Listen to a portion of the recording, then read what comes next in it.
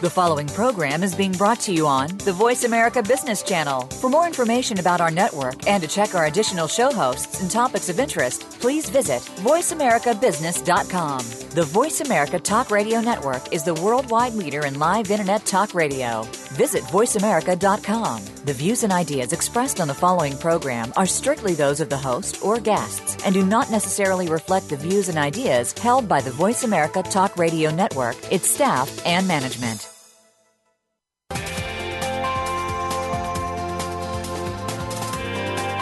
Welcome to a very refreshing hour of business talk.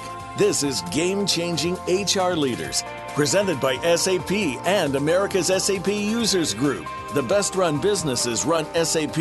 You'll hear from the innovators who know how to use game-changing technologies and business strategies to transform industries. And importantly, they will discuss how these technologies and strategies can shake up the status quo in your company's future and help your organization move in exciting new directions. Now, here's your host and moderator, Bonnie D. Graham. Welcome, welcome, welcome. And if you want to run with the Game Changers, I promise you're in the right place. We're going to have a good time today. The Buzz, it's your party. I know.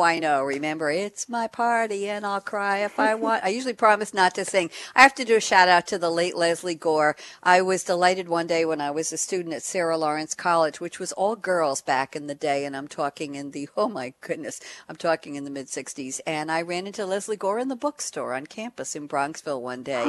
She left us way too soon, but the song lives on. So the Buzz, as I said, is it's your party, and you may have to cry. Let's talk about why. Who is invited to your party matters, but who is left out matters too. Am I talking in circles? Not really. We're talking about women in STEM, and we'll explain more, STEM, and anyone who thinks or acts differently from what you consider the norm. Is there a norm anymore? Normal? How does that bell curve shape out for you and your company? Well, hey, you may be lacking women in top leadership roles. If you are, it's disappointing for the women, but it may be depriving your company of great talent opportunities because you have a lack of inclusion. Very important today. So let's look at what you can do. How will you change your organization, your company, and or your country and culture? That's a big task to take advantage of. We're going to call today invisible talent. They may not be that obvious to your decision makers, but if you look, they're there. They may be gems. They may be diamonds or rubies in the rough, depending on what their names are. So we have some advice for you. Go on, take a chance. It may become your best strategy yet. We have a lot more information for you on this topic, so let's get started introducing my panel. First up, I'm delighted to welcome Sharon Cook. She is the HCM Practice Director at Hypercision, Inc., and we had another person from Hypercision on last week. And Sharon sent me a wonderful quote from a woman who is getting to be more and more frequently quoted here on Game Changers Radio. It's Navy Rear Admiral Grace Hopper. Those of you scratching your head, are you really? Well, she was a computer scientist. She developed the first compiler for a computer programming language. She developed the UNIVAC 1 and, near and dear to my heart, the COBOL programming language. That's what I was doing full-time back in the day in the mid-70s.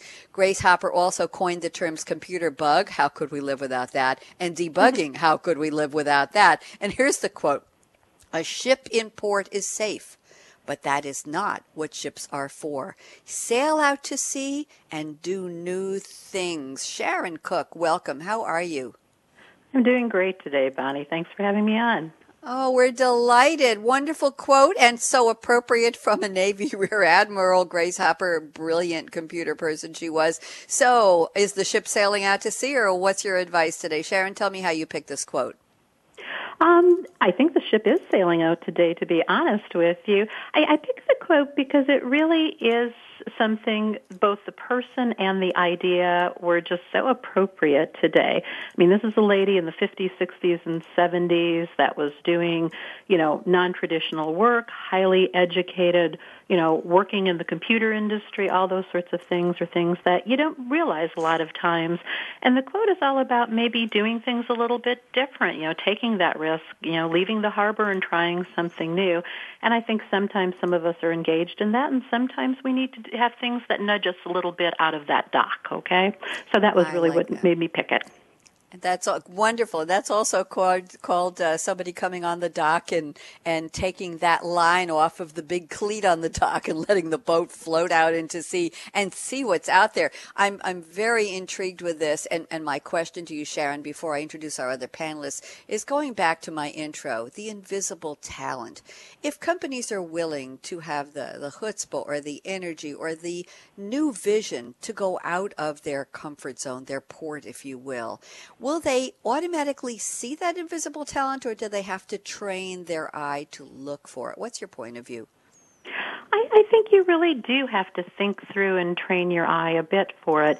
I don't know that it's, invisible talent out there so much as I think the HR term sometimes is well-placed or well-positioned. Sometimes you really need to think maybe that current positioning may work, but it's not the best we can do. So I think there's always that chance to take that risk and really think outside the easy answer sometimes. You think outside the easy answer. That's a gem. We will come back to that. Thank you so much, Sharon, and welcome again to the show. Let's bring on another newbie. We are welcoming Jackie Otto. Those of you want to looking up Jackie, she just joined Twitter today. Da-da, drum roll. And her last name, most importantly, is spelled A-T-O, but she trained me very well. I'm pronouncing her name Jackie Otto. She's a customer value manager at SuccessFactors, an SAP company. Just got the word that we're now calling it, I think, SAP SuccessFactors. All of the acquisitions will have that SAP intro. So here's a quote from Gary Hamel from Jackie. And Gary Hamel, Hamel, those of you wondering who is he? An American management expert and the founder of Strategos, Strategos, which is an international management consulting firm based in Chicago. And Gary Hamel wrote a couple of very interesting books. The two titles that struck my attention, grabbed my attention, were What Matters Now? How to Win in a World of Relentless Change, Ferocious Competition, and Unstoppable Innovation. That dates back to 2012, and even farther back in 2007, he wrote The Future of Management. Here's the quote. Gary Hamel says, an enterprise that is constantly exploring new horizons is likely to have a competitive advantage in attracting and retaining talent. Jackie Otto, welcome. How are you? I am good. Thank you for having me here. Excited for this conversation. Congratulations on joining Twitter. We have a newbie here, and we will tweet your tootsies off today. You're going to get a lot of traffic from us.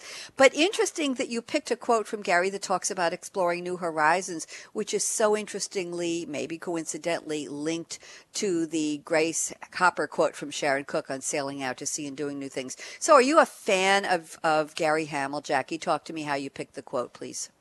Yeah, I mean, just some great concepts and foundational elements in terms of, how to succeed as a company and, importance of innovation. And I picked this quote because it sounds so basic, but yet it's powerful in that it's something we have to continually strive for. Companies need to do things differently. And part of that, I think, as it relates to this conversation is looking at your leadership, who makes up your workforce, and are there changes that you need there to keep those innovative ideas coming and, keep that creative flavor to help you succeed in the future. Thank you very much, Jackie. Appreciate that. Good choice. I think Gary Hamel popped up from somebody else on another Game Changer show, so he's getting to be on my list of frequently quoted. Thank you.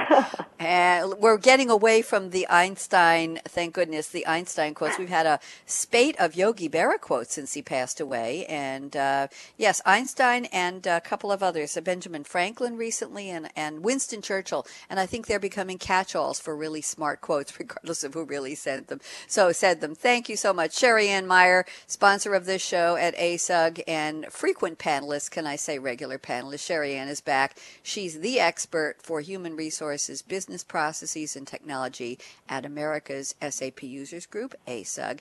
And Sherry Ann loves to quote movies, like we don't already know that. And today she sent me a quote from Legally Blonde. Wow, I love that movie. 2001, circle all the way back to the beginning of the new millennium. It's an American comedy film based on a novel by Amanda Brown, and it starred Reese Witherspoon as Elle, E-L-L-E, Matthew David, I'm not familiar with him, as Warner, and Luke Wilson was in it as a character named Emmett. But the quote, and by the way, Elle Woods is one of Sherry Ann's favorite characters. She's one of her heroines. So here's the quote. Warner, the boyfriend, says, "You got into Harvard Law?" And Elle Woods responds, "What? Like it's hard?" Did I do that right, Sherry Ann? Yeah, I think you have to do a little hip flip when you do that, too. I did. I don't want to throw out my hip, but I'm doing the best I can sitting in this big chair with my 10-pound headset on. Okay, I'll do it again. You got into Harvard Law? What? Like it's hard? I don't know. That's a Brooklyn version of Elle. Sherry Ann Meyer, welcome back. How are you? I'm doing really good, Bonnie. Great to be back. Thank you so much. Great topic. Who's invited to the party and who's not? Talk to me. How does this relate to our opening about invisible talent and some of the comments and quotes from your colleagues today? We have Sharon Cook at High Precision and Jackie Otto at Success Factors. Talk to me, Sherry Ann. Well, what I love about Elle is, and honestly, I have to tell you guys, the first time I started watching this movie, I was like, oh, another dumb blonde movie. I was only half paying attention until halfway through I realized how smart she was.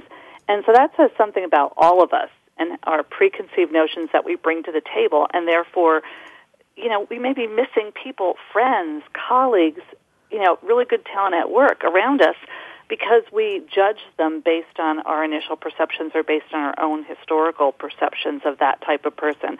So I think Elle exemplifies all of us. We're all always misperceived by someone, and it's something I try to actually tell my daughters. You think that you're not good enough to talk to somebody else, but they're looking at you and thinking, she really intimidates me. So we all put off different vibes and different perceptions, but also people bring to the table their own histories that affect how they look at people. And I just wonder how, when you're examining talent, how do you get past all those biases that you yourself has and that the person has about themselves and really draw out talent? Thank you, Sherry Ann. And I want to level set here. I mentioned in my opening about STEM. I just want to make sure everybody knows STEM is an acronym for science, technology, engineering, and math education. I might have to post that on Twitter so everybody sees it. There's a great a website called JoanneLovesCience.com. I don't know where that came from. A great picture of what STEM stands for with a couple of icons in there. Sherry Ann, the idea of invisible talent. I think I asked one of your other panelists a few minutes ago, do you need to really hone your eye? Do you need to clear your glasses or really polish up whatever telescope you're looking through to find it? Or if you just stop and say, we're not going to do same old, usual, and you just look around and it just pops out of the walls at you. What do you think? Well, I think it's difficult because having been in a corporation, I know that a manager will define what he or she wants for a particular position. That gets put into an official position description, and that gets edited a couple times by other people. And then it finally goes out there in the world, and people look at the position, and a recruiter brings in, screens out the first few hundred people and brings in the people that they think are appropriate. So I think it's really difficult to find the talent that you want. And it goes both ways, too, by the way, because if you had said to me 20 years ago, look into STEM as a career, I would have said, you're out of your mind. I am a right-brain person. I want to write, I want to draw, I want to create. And yet I ended up managing a technology department for 15 years. So I think we all have to be aware of what we can bring to the table, and it's not just necessarily someone who likes math that will be of benefit in a technology arena. In fact, my famous saying to everyone is, I can't stand numbers. I'll do them, but, I'll do them if I have to, and I certainly can do them, and I can do them very well, but I would prefer not to. So I think that bringing a mixed bag of skills, talents, capabilities, and points of view to the table is very, very beneficial to creativity in an organization. Very, very important. Thank you so much, Sherry Ann. Good introduction to our topic, and we're going to circle back to our first panelist, Sharon Cook. We're going to ask Sharon where she's calling from today, and I warned you about this, Sharon. What's in your cup in terms of what are you drinking? Or what are you planning to drink after the show? Go ahead, Sharon, while I sip and clear my throat. Sharon Cook. Well, I'm going to chalk that up that I choked you up today, okay? Oh, you did. I'm actually a double-fisted drinker today, okay? In one cup I have water, And in the other cup, I have my constant before 5 and sometimes after 10 drink of black coffee. So I do have a pot of coffee even at night frequently just to calm me down. So I guess that gives some indication if that caffeinated beverage can actually be a calming element in my life, okay? I'm actually calling from Rhode Island, so the smallest state, and we have Dunkin' Donuts out here, so that would be the specific coffee in my cup today. Wow. Did you really say you have caffeinated beverages after 5 and after 10? Did I hear that right, Sharon? Oh, yeah, absolutely, all the time. Bonnie. Wow. No. Sherry Ann knows they don't even let me have caffeine during the radio shows, Sharon, so I'm dangerous. But I used to say, before I learned to drink caffeinated coffee, and I can tolerate it fairly well now, I used to say to waiters or waitresses in restaurants years ago, listen, I'm ordering a decaf cappuccino for my dessert or with my dessert after dinner. And I used to say, if you dare to give me the full high test version, give me your phone number because I'm going to call you at 2 a.m. when I'm climbing the walls. I'm going to wake you up no matter what you're doing or who you're with. And they would look at me with fear, just pure abject fear in their eyes. But I digress. Thank you, Sharon. More power to you. Let's turn to Jackie Otto. Jackie, where are you and what's your favorite drink? I am in lovely Oakland, California. It's beautiful outside right now, and my drink is kombucha, which I made myself. So I grow my SCOBY and I drink it. You grow your SCOBY. You have to explain that one. Grow your SCOBY. What's that? It's a symbiotic culture of SCOBY bacteria and yeast. You're scaring me. You're absolutely scaring me. By the way, fermented tea really is all it is, but it has a punch to it. So it definitely can be a little bit of an energy booster and supposedly good for your internal digestion. And I looked it up. I've just found it. Thank you very much. Kombucha, Kombucha, refers to any of a variety of fermented, lightly effervescent, sweetened black or green tea drinks, commonly used as functional beverages for their unsubstantiated health benefits. It's produced by fermenting tea using a symbiotic colony. There you go.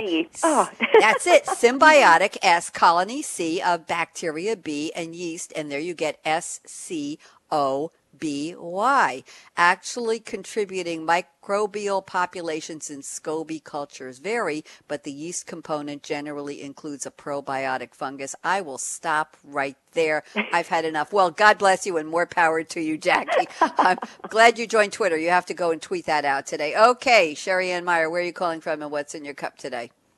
I'm in good old Pennsylvania today, and it's about 75 here. It's gorgeous. But I am drinking a hot beverage right now. It's chocolate glazed donut coffee. If you can't eat the donut, drink the coffee. What does it look like? It's a donut with coffee? Tell me. I got to hear this. No, what it's is coffee? It tastes just like a chocolate glazed donut, though. You're kidding. Very no, interesting. I'm telling you, they can do miracles with technology today. Yes, they can. The question is, how miraculous do you really want them to be? We'll leave that for another show. We are talking a very serious topic. We're talking about when the best planning leaves someone out. You plan, you have succession planning, you look at new talent coming in, you want to attract and retain the best, you want to keep an open mind. Then you find out, wow, we're recruiting and training the same types of people all the time. What about women in STEM, science, technology, engineering, and math? What about anyone who's a little bit different from the norm? What about that eclectic background you might have dismissed and hired them and just stuck them in a corner somewhere or not hire them at all? It's time to have the ship leave the safe harbor and go out and look at the invisible or hidden or ignored talent in your organization. It may be the best strategy you've ever had yet. I'm Bonnie D. Graham speaking with Sharon Cook at Hypercision, Jackie Otto, ATO, I have to keep saying that, at Success Factors, and Sherry Ann Meyer at ASUG, America's SAP Users Group. And we'll be right back with a lot more here on Game Changing HR Leaders. So don't even think of touching that mouse, that app, that dial. Justin, out.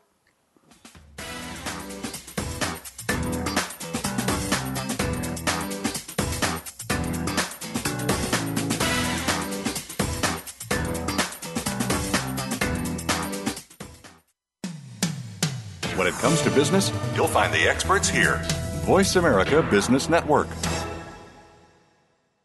The world of work is changing faster than ever, and the future will be defined by how quickly human resources can adapt and lead through accelerated, ongoing change. A corporate culture that embraces differences and innovation is among the top winning strategies for business success.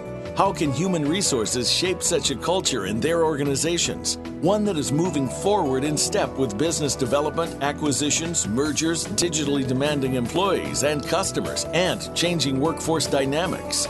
Join our experts as they share game-changing ideas and strategies for leading business success through the next millennium. Game-Changing HR Leaders is presented by SAP and America's SAP Users Group's Recharge HR. Visit www.sap.com. When it comes to business, you'll find the experts here. Voice America Business Network.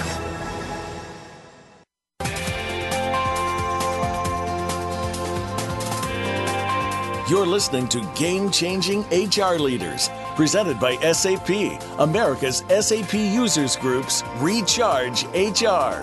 Email your comments and questions to bonnie.d.graham@sap.com. And you're invited to tweet during and after the live show at Twitter #SAPRADIO. Now, let's get back to Game-Changing HR Leaders. And we're back with Sharon Cook at Hypercision, Jackie Otto at SuccessFactors, and Sherry Ann Meyer at ASUG. And I'm Bonnie D. Graham here, hosting Game-Changing HR Leaders for SAP and ASUG. Our topic today, it's your party. Are you really leaving somebody out who could be very valuable to your organization? Are you leaving out the women of STEM, science, technology, engineering, and math? Very important. You want to look outside the norm and see who could really add value to your company, your culture, and everything like that. So let's talk to Sharon Cook first. We are ready to start our roundtable. Sharon, I'm looking at some very interesting notes you sent me. I will just introduce a quick story you'd like to share, and we'll talk about that norm thing. A few years ago, a young man who reported to you in an HRIS analyst role made a comment that you think he meant as a compliment, but you're still not exactly sure. He said he loved working in a group with you as you, Sharon Cook, handled the stressful situations, quote, just like a guy. Well, bully for you, Sharon Cook. Go ahead. Tell me more about this story. Tell me more about this story. It was funny. I mean, this was a few years ago, so it stuck in my mind over time. But it was one of those things, knowing the guy, he definitely meant it as a compliment. That really wasn't the question. I just found it interesting, though, that was the chosen compliment. And the funnier part was when he said it, I took it as a compliment, and I had to then assess that fact. Should I think of this as a compliment? What's this all about? So we really delved into the discussion, after we had that more in a one-on-one discussion, and it really came down to kind of the use of capabilities on the job, keeping your composure, addressing things logically, using good communication skills, using good troubleshooting skills, reading your population, and then kind of managing them down that, path of collaboration and decision-making that you wanted them to go. So it was an interesting way for someone newer in their career to compliment you. And, I had that moment of, oh, thanks, and then that moment of, gee gosh, should I really go into a coaching counseling session on harassment over the comment, right? So I guess I was curious with our panel today, how would you perceive that sort of comment? Is that a compliment, or, what do you think about it? Let's go around the table. Jackie Otto, thoughts? Yeah, seeing that quote, I would personally be a little dumbfounded. I definitely would be giving a blank stare to whoever would say such a thing to me. It's a little sad in that there's even a need to make that distinction. So I do think that, as we have these younger generations coming into the workforce, I just don't see that being a comment that would be thrown out to someone. But that at least is my hope. Okay. Sherry Ann, thoughts? You've been around the block a couple times like I have. What do you think? What would you say? Yeah, I don't know. I had so many different thoughts running through my head when I read that. One of the things is I thought he was saying, as Sharon alluded to, that she didn't display emotion. She was calm, she was rational, she was logical, she was composed, all those words we equate with male qualities. And yet I've worked with a lot of men that wouldn't be described as emotional because that's not typically a word we tag onto men, onto the male gender. And yet they were very emotional, just, maybe not crying or, the way we perceive emotion in a woman, but they were emotional and they, derailed things by being emotional. So I think, what I'd like to see is us all be able to accept the fact that people bring different things to the table and they may be emotional sometimes. I am. And I think that usually when you see people being emotional, it's because they have passion for things too. So I think, a little bit of understanding there is important. But kudos to you, Sharon, though. You rocked it with that guy. Well, thanks for that. I think it really just brought to head, though, to be honest, Sherry Ann, that, it took that self-assessment path. What is it that got me that comment? And it was really those, competencies that you display, the way of really interacting and the perception others had of you in the organization. And I think it's one of those things when you look at some of those qualities and competencies that people hold, that it lets you see, or maybe you can be shown, that those competencies kind of transcend whether you're in an administrative role, a technical role, some of these more challenging ones, that you already have a certain amount of the skill set, and you really just maybe need the knowledge to be able to go forth and delve into some of the more, I think, technical work out there. But you don't have to change completely. You can just build upon some of the skill sets you already have. And ladies, I have to bring something in. I'm brought to mind recently on season 7 of Shark Tank. Barbara Corcoran is one of the regular panelists, started out as a waitress, apparently self-made, multi-millionaire in New York business real estate. And she told an applicant or a person on Shark Tank, Mickey Bay, Mikkibey, who had an eyelash extension business, founded it and wanted to make it go to scale. And it was a hard concept for the sharks. But the woman cried. Mickey cried. And Barbara said, "I don't trust business women who cry." Did any of you see that episode, by the way? No, I did not. No. Quite outrageous. She said, crying is going to get you in trouble as a woman in making your case for how passionate she was. The woman started sobbing. And Barbara said, "I love the emotion, but you got to give up this crying stuff." The minute a woman cries, Sherry Ann, listen to this. The minute a woman cries in business, you're giving away your power. You have to cry privately. And the contestants said, it takes a type of strength to show this kind of vulnerability. And Barbara Corcoran said, no, not in business. I'm sorry, not in business. I've hired men and women my whole life. When I get a woman who's crying, I refile her in my head in terms of potential because I don't trust her in terms of keeping a cap on her emotions. Whoa. Wow. I think they're both right. I think they're both right in a way. Okay. I mean, it depends on what you want. Bringing someone who brings a lot of passion to something is very valuable. And maybe, Barbara's right too. That's her own personal preference of who she wants to work with. But I think that's part of the development plan, having us be aware of our own shortcomings or characteristics that may be perceived by someone else as a shortcoming versus an advantage, and how to use those shortcomings to our advantage. And you may be relieved that the other female shark on the panel, Lori Grenier, defended the contestant and said she was caught in the moment and being genuine, which Lori appreciated. And, of course, Mr. Wonderful, Kevin O'Leary, being as wonderful as his name is, said, "Don't cry for money. It never cries for you." And I'm going to get off of that. But I thought it was just such a perfect thing to talk about. Who do we look for? Who do we want to work with? Thank you very much for that opening story, Sharon Cook. I'm looking at some notes here from Jackie Otto at Success Factors. Jackie, let's talk about internal, looking inside versus new hires. And you say, given that a company's greatest asset is its talent, we should be seeing companies more heavily focused on truly understanding their internal talent pool. So what's your advice, Jackie? And then we'll have Sherry Ann and Sharon join in. Go ahead, Jackie. Yeah, it's really, a company has its employees. And that, of course, is a company's greatest asset. But really understanding the various skills that your employees have and different creative ways that it can be applied, I think that's kind of, the next evolution of how HR will be able to support business leaders in finding those, and I know we keep calling them gems, but that hidden talent or just talent that you wouldn't necessarily align with a specific role or position or project. And so being able to tap into your own talent, and maybe it's special projects or, grassroots efforts to start your own project or initiative, and having a company that embraces that kind of talent, who's willing to go above and beyond and add value to the company, that's what we really need to drive towards. And I think that really does embrace, this desire for diversity. Look at your workforce, what diverse thoughts they can bring, and build on it. Take action on what your employees can give you. So really being able to, look at your talent pool, understand what they can and can't do, and part of that entails capturing what they can do, thinking from a system perspective, partly in terms of, capturing those skills and competencies, and then HR helping to actually use that data to help from the talent search perspective.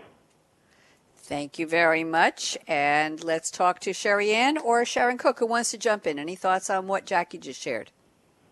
This is Sharon. I think I do have some thoughts. I mean, I respect the fact that we really do need to find a better way, I think, to understand the talent that our own employees have.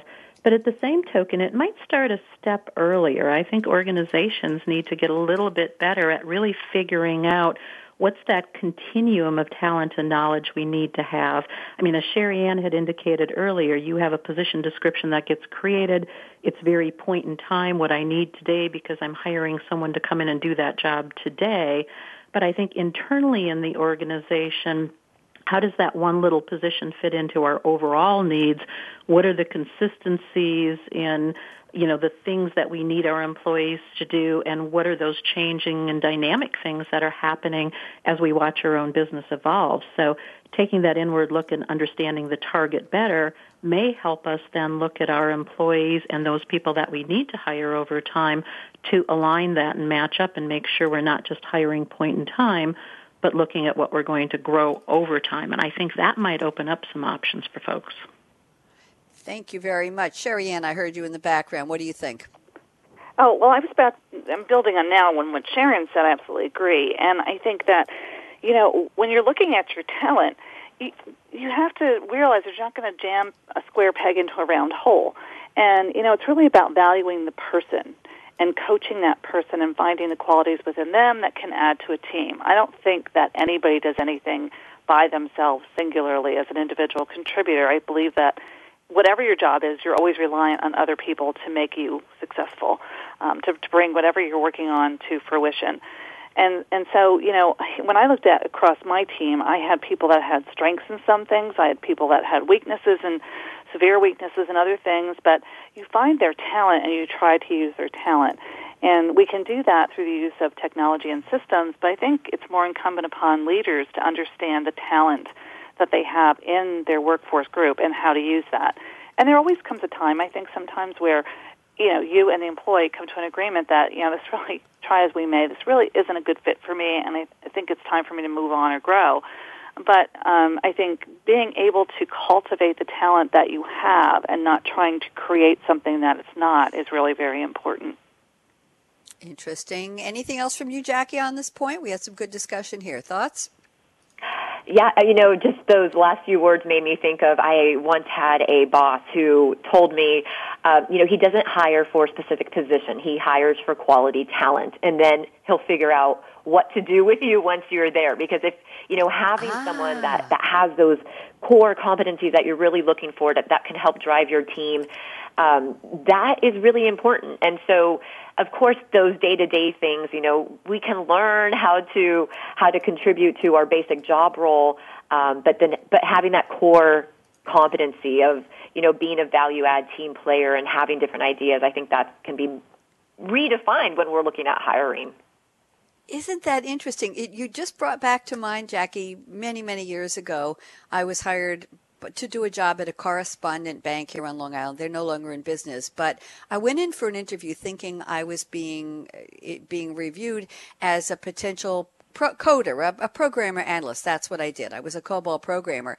And the particular job was not specifically COBOL. I think it was assembly language, which I hated from my student days of learning how to program. But I said, well, I need a job. I'm back in New York. I can do it. So I went in, and when I met the gentleman who was a brand new recruit himself, but at a VP level, we talked a little bit, and he said to me, do you know anything about banking?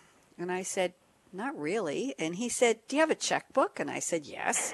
He said, do you have a savings account? I said, yes. No, he didn't ask me the balance. And he said, okay, you know enough. He said, I'm going to create a brand new position for you. I'd like to hire you as a systems liaison. I said, what the heck is that? He said, well, you speak programming language, so you can speak to our IT department, we used to call it MIS, Management Information Systems. You can speak to the people who are the programmer analysts, and then you can speak to the rest of the people in the company. And this was a correspondent bank where we didn't give money orders at a desk. There was no teller. We took care of the banking for the savings banks of New York State. We were a back office banker's bank, basically. And he said, and you can speak to the people in the various departments at our company about what kinds of programs they need for the reports they need to generate. He said, so you're going to be a systems liaison. I was so intrigued. This was after a 20-minute interview where I had 103 fever and I had a box of Kleenex with me and said to them, interview me fast and then quarantine me before I kill somebody here. And it was a bitter winter cold day with a lot of snow on the ground. I had no idea where the place was, but I found it. And he hired me based on, and he must have seen something, damn it. He must have because he didn't hire me for the coding job. He had never met me, and he saw something. He said, let's put this skill with that skill. And I was very much the anomaly. They used me later on for contract programming because of my COBOL background. They stuck a terminal in front of me and said, you're our new conversion programmer. Good luck. And then they made me the head of marketing about 2 years later. That's such a great example. Yeah. I guess. I don't know whether it was torture or appreciation. Anyway, thank you very much. I hope the memory was interesting to you as it was to me. I just didn't even think about it for a while. Sherry Ann Meyer, you told me in your notes about a very interesting book by Danny Monroe, Danimonroe. I love to spell things. The book is Untapped Talent, Unleashing the Power of the Hidden Workforce. And you've got an observation here. Very timely. Let me just read this and I'll have you launch into why you picked Danny Monroe, why you read the book and how it relates to our topic. You say, according to Danny, talent that once delivered corporate success is no longer good enough to meet modern corporate goals. That's a big statement. Sherry Ann, what do you think? Well, okay, so why did I pick this book? Well, because this idea of invisible talent or being invisible is very near and dear to my heart, and it's something I used to talk about as a problem that I encountered all the time in my career. And, jumping up and down, trying to make yourself more visible doesn't really help. And the talent that we're going to be looking for in the future, I don't know that it's just as cut and dry as it was in the past. So, for example, I think careers and college degrees were much more cut and dry. And I can think of very few today that are really still the same. Engineer, accountant, nurse, teacher, perhaps are very finite jobs and very well defined, but many of the students I encounter today are coming out with very, very different degrees. It's not just an IT degree. And I think we're going to continue to see that change. So people are walking into the workforce not necessarily able to sit down at a desk and program something. They're walking in with a different set of skills, and we have to recognize that. And not so much look at the degree, maybe not even need a degree, but what's the quality that person can bring. And it requires a deeper level of insight, Bonnie, really, that I don't know that we're prepared to give or to have. And when you think about how people recruit today and the fact that a manager is looking for a certain type of person that he wants or she wants to work with, but it's going to go through the recruiting department and the recruiting process first, what are the tools out there? How can we help that manager that's ultimately going to be selecting someone get what he needs, get what the organization needs? Interesting point of view. Sharon Cook, love to hear you chime in on this one. What do you think?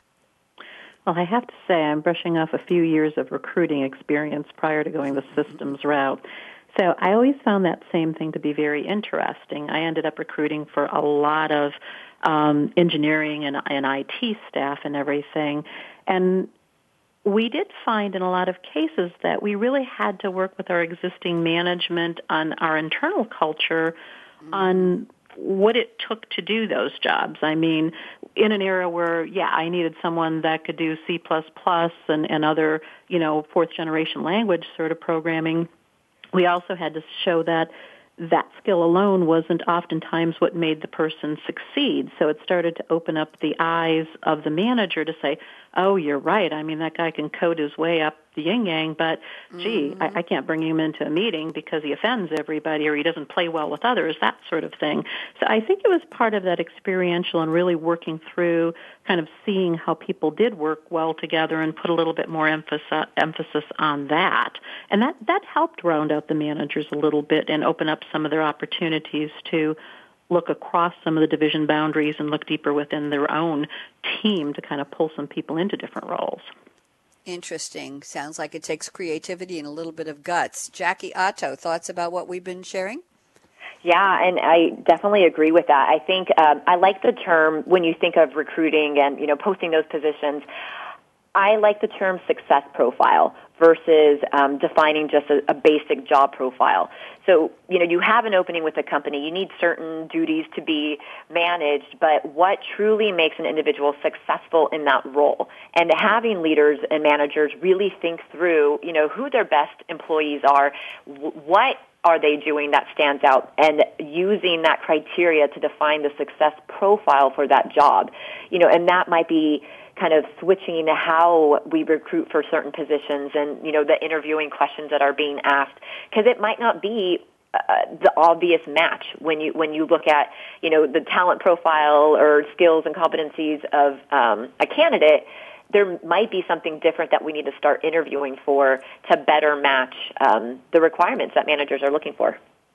Thank you very much. And I want to ask Sherry Ann Meyer to share your personal story about your daughter in second grade and when the kids were having to learn how to calculate time in math class and about the differences in how boys and girls excel or don't in math. What's your story? Share it with us, Sherry Ann. This infuriated me. And it was a very good school. We went to probably one of the open houses or parent-teacher meeting, and the teacher was saying, they're learning how to tell time, and they were explaining how she's explaining to people how to calculate, quarter hour or what time it will be in an hour and a half. And my daughter was just having a lot of trouble with it at that point in time. And I expressed to her my concern because I was like, she's always been really good with numbers. She's great at puzzles and things like that, all indicators of a mathematical mind. And the teacher's response to me was, well, I really wouldn't worry about it too much because we see this all the time in girls. Girls have this problem, boys don't have this problem. I was shattered. I was like, okay, this is who's teaching my daughter. Seriously? How am I ever going to reverse that? Interesting. I was told, by the way, Sherry Ann, when my daughter was in kindergarten, we were living in Eugene, Oregon. I had just separated from my husband. I had the kids in a very good school system, and I got a comment on my daughter's report card. And the comment was, she doesn't know how to color within the lines. We need to give her some remedial I'm not kidding you, kids. Oh, yay. Remedial reading, remedial drawing. And my daughter went on to become, Phi Beta Kappa junior year at Brandeis. She matched number 1 at CHOP for a pediatric residency. She's a brilliant MD. She illustrated every single biology notebook with the most magnificent pictures of what the biology. Her notebooks were like they should have been published. They were that gorgeous. An artist and a scientist, very successful young lady. But I remember shaking in my boots when I was told, your daughter needs remedial reading and remedial art. She colors outside the lines. Is there anything more on target with what we're talking about, Sherry Ann, that a kid who's a little bit different? How do we overcome that? I mean, and Chelsea, the daughter I was talking about, turned out to be a musician, which is all about mathematics, really. I mean, it's certainly the creative side, too, but it's all about mathematics. And yeah, she overcame that after many years, but, somebody says something like that to you, and it really does stick with you at a very young age. So I think, I'd like to ask our teachers to sensitively groom our children for the future.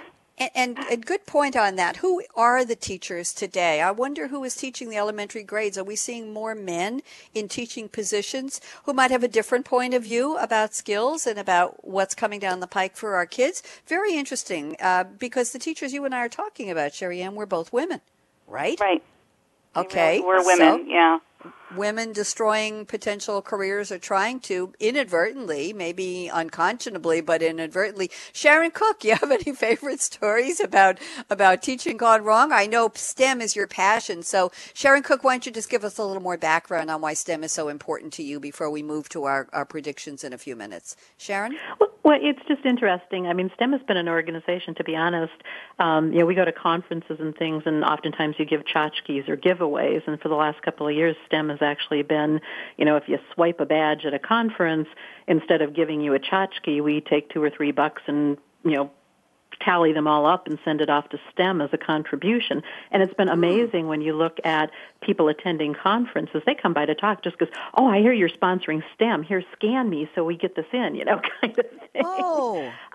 But we happen to be a female-owned business, and I think a lot of people in our organization have done transitions over time. We started out, human resources back in the day when it was touchy-feely, block and tackle sort of human resources, and went the route to go to technology to get systems in place to kind of help us do our jobs better, and, worked in technology organizations or life science organizations or other, more, I think, complex sort of work environments that a lot of people might shy away from. So it's been kind of interesting to hear this all and see this all evolve over time. So it's really intriguing for me to figure out how that all fits. Similar circumstances with, seeing teachers, parents doing this sort of limitation on their kids. And I always vowed with even though I've had 2 sons, it's like, we can do whatever you want to do. You just need to kind of prepare yourself to do it and think it through. So it's an exciting time to look at this. It really is a very exciting time. Jackie Otto, love to get some more from you. Any thoughts on what we've just been talking about?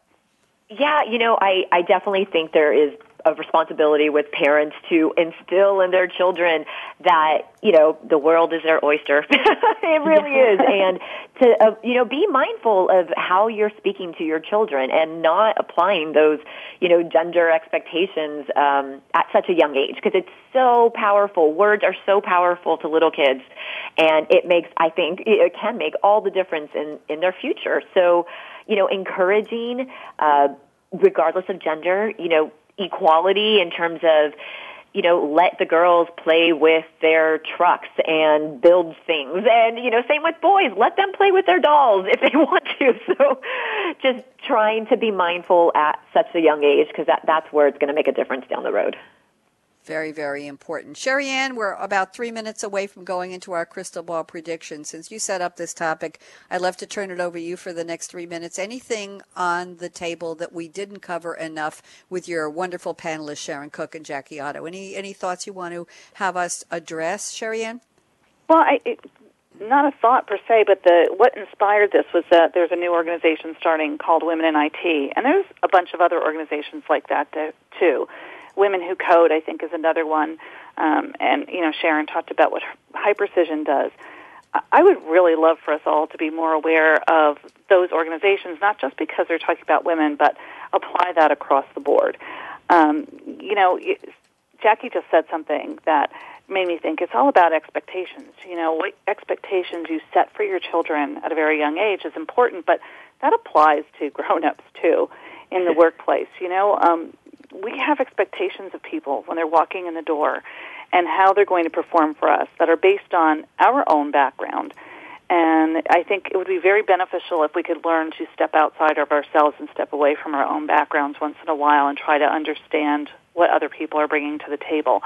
I think there is a lot of hidden talent out there. I think a lot of it is women, and speaking for myself personally, a lot of it is women because I think we do, in many cases, communicate differently than a man would, and that is sometimes perceived as being a negative, being a problem, that you're a problem. And it's not you, it's how they're hearing you, because there's always a listener and a receiver in any conversation. And if we can all be a little bit more aware of that we're bringing something to the table, even when we're not speaking, we're bringing our own thoughts, our own backgrounds, our own parents, our own teachers that maybe said something negative to us, and bring that sensitivity to the conversations, I think that we would be a lot better with making good use of talent. Very important. And by the way, what was the other organization? I have a hashtag here for women in IT. What was the other one you mentioned, Sherry Ann? I would like to tweet it. I think it's called Girls Who Code or Women Who Code was one of the others that yes. I follow. Mm-hmm. I'm going to find it. Girls Who Code. There it is. Anybody Code, else have yep. any favorites? I'm going to put here on our hashtag SAP Radio. Sharon, you have anything else? I could put down High Precision. Jackie, anything you want me to add here in the shout-out? Ooh, there was, I actually tweeted it earlier, but there's a, Elle magazine in the UK has a very cool video that just shows some pictures, some events and what it looks like without men in the picture. And it is pretty shocking in terms of the lack of representation women have in certain roles. So I think they have I'm trying to see if I can find it. Jackie, you can see that at one of our Sapphire conferences. There's always a line at the men's room and not at the women's room. Oh, please. Yeah. What about Broadway? What about Broadway? You can't get near the ladies' room. Come on. You have to get there an hour before the theater opens and be waiting at that door to pounce on the ladies' room. You cannot get near it. You know, I've been Sherry Ann, many years ago, I think my mother and I commandeered the men's room at a Broadway show, and there were 2 or 3 guys standing out line, and we said, hey, there's 50 women online. We got to go. Excuse me. And we took over the men's room. It's like, who cares? Just get it done, right? Oh, now you know too much about me. Let's see. We are ready for our predictions. So I'm going to tweet here. Sherry Ann mentioned Women in IT, Girls Who Code. We have LUK. I found it. I have High Precision. Anything else anybody wants me to put in here? Jackie, I'm going to put J. Otto at SAP, so you get in on the fun here. And Sharon, I'll put you Lean In. Okay. And I think there's also a Kids That Code, which is kind of a nice level to get at. LeanIn.org. There is. All right. I think I'm just about Kids Who Code. Okay, I got it. Kids Who Code Connecticut. All right, we'll get rid of the CT. Okay, so let's circle back. Good conversation, Sharon Cook. Now you're all revved up. Let's see what you want to contribute to our predictions round. It's time for the crystal ball. I'm not going to use the male metaphor, let's slide into home plate. I'm going to say, let's take it home. Sharon, let's take it home. So what do you see in the crystal ball? I love the year 2020. Maybe you do, maybe you don't. How far in the future? And tell us what will change about this topic when the best planning leaves someone out, leaving that safe harbor and finding the talent that's right in front of your eyes, either internally or recruiting them to change the direction of your company. Sharon Cook, 60 seconds predictions, go. I think the nudge is going to help us with the marketplace being so tight to find the right people that we need, the right skill set. I think we're going to all be forced out of our comfort zone, and this will open up our eyes to a great new horizon, a lot more possible people out there based on the skill set they have today and what we can grow. We're just going to have to do it to fill our needs. Wow, well put. Thank you very much. Jackie Otto, go ahead. What do you see in the crystal ball, and how far in the future are you looking? Well, I would say in the next 10 years, and there's actually an article in Harvard Business Review today, that the millennials, they are expecting gender equality compared to some of the other groupings of individuals, you know, our Generation X and our baby boomers. We have to do something different. And with the millennials coming into those leadership roles, I think it'll naturally happen. My other thought is we won't be able to tell gender anymore in terms of, you know, unisex clothing is so popular. Having an androgynous look is kind of the cool thing these days. So I think it'll be interesting that it's going to be a non-issue. At least with gender, we're all going to look the same. Tell that to Beyonce and Kim K. I'm not going to say anything else after that. There's still going to be plenty of girls that want to look like girls. Come on. But thank you for the predictions. And let's turn it over to Sherry Ann Meyer, our inspiration for this series, Sherry Ann. And I love these conversations. Sherry Ann, how far in the future? I can give you, about 90 seconds. Even more interesting will be the burly football players who want to dress like women. That'll be interesting. Flip it. That'll level the playing field more. Typically, Literally. Go ahead. Literally.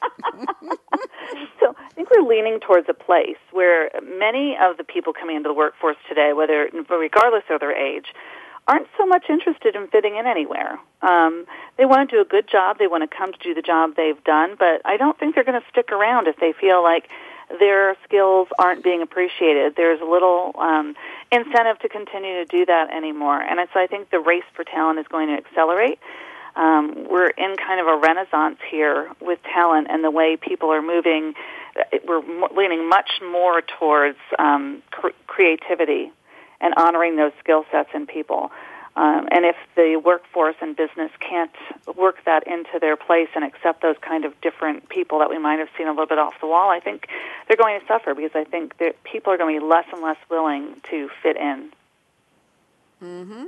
Good points all. Thank you very much. We've got, 1 minute to go, so I'm just going to do a nice, slow thank you to my three wonderful panelists. Ladies, good conversation. That's what we're here for. We're here to talk and share ideas, and you certainly excelled at that. Sharon Cook, thank you so much from High Precision, and give a shout out to your colleague Sharon Newton as well, please. It was on just recently. Jackie Otto at Success Factors, thank you so much for joining us, and take a look at your Twitter feed and see how many tweets you were mentioned in today. I think we just rocked your world. I don't know if you can take it. Don't stop it. Just leave it there and tweet back. We'd love to see that. Sherry Ann Meyer at ASUG. Sherry Ann, quick promo. What's next topic for next week on your series? Any clues yet? Yeah, we do have a topic for next week. And you know what? You just grabbed me by surprise, because now I'm thinking of a topic I'm planning 2 weeks out. Well, what's the one 2 weeks out? Off the top of my head, what is next week? What's the 1 2 weeks out? We'll go for that one. So we're going to be engaging some of the people like Bill Jensen, Mr. Simplicity, Larry Weidel, who's written one of the books that you referred to me by. Yes, I have. And we're going to be talking about their ideas in terms of, culture in the workplace, changing things up. How do you engage people in the workplace? How do people engage themselves in the workplace? What does a winning culture look like? What does a winning you look like? Okay, and avoiding you is people who listen to us here on Game Changing HR Leaders. Thank you again, Sharon Cook, Jackie Otto, Sherry Ann Meyer, Justin, and the Business Channel team at World Talk Radio. Thanks for getting us and keeping us on the air. Here's my call to action. And by the way, I'll be back tomorrow with another live show at 10 a.m. I can't even remember. We have 4 series sharing the time, so just tune in. Business Channel, 10 a.m. Eastern. We'll be there. Fasten your seatbelt. What are you waiting for? Whee! What a ride. Go out and be a game changer today. Let that ship leave the harbor, but fasten up. Thanks, ladies. Bye-bye.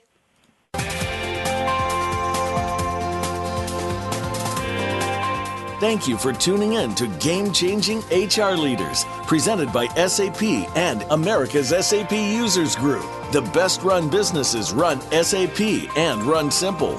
Tweet your questions and comments to hashtag SAPRADIO and Twitter handle RECHARGEHR. Please join host Bonnie D. Graham Wednesdays at 11 a.m. Pacific Time, 2 p.m. Eastern Time on the Business Channel. We wish you a positively game-changing week.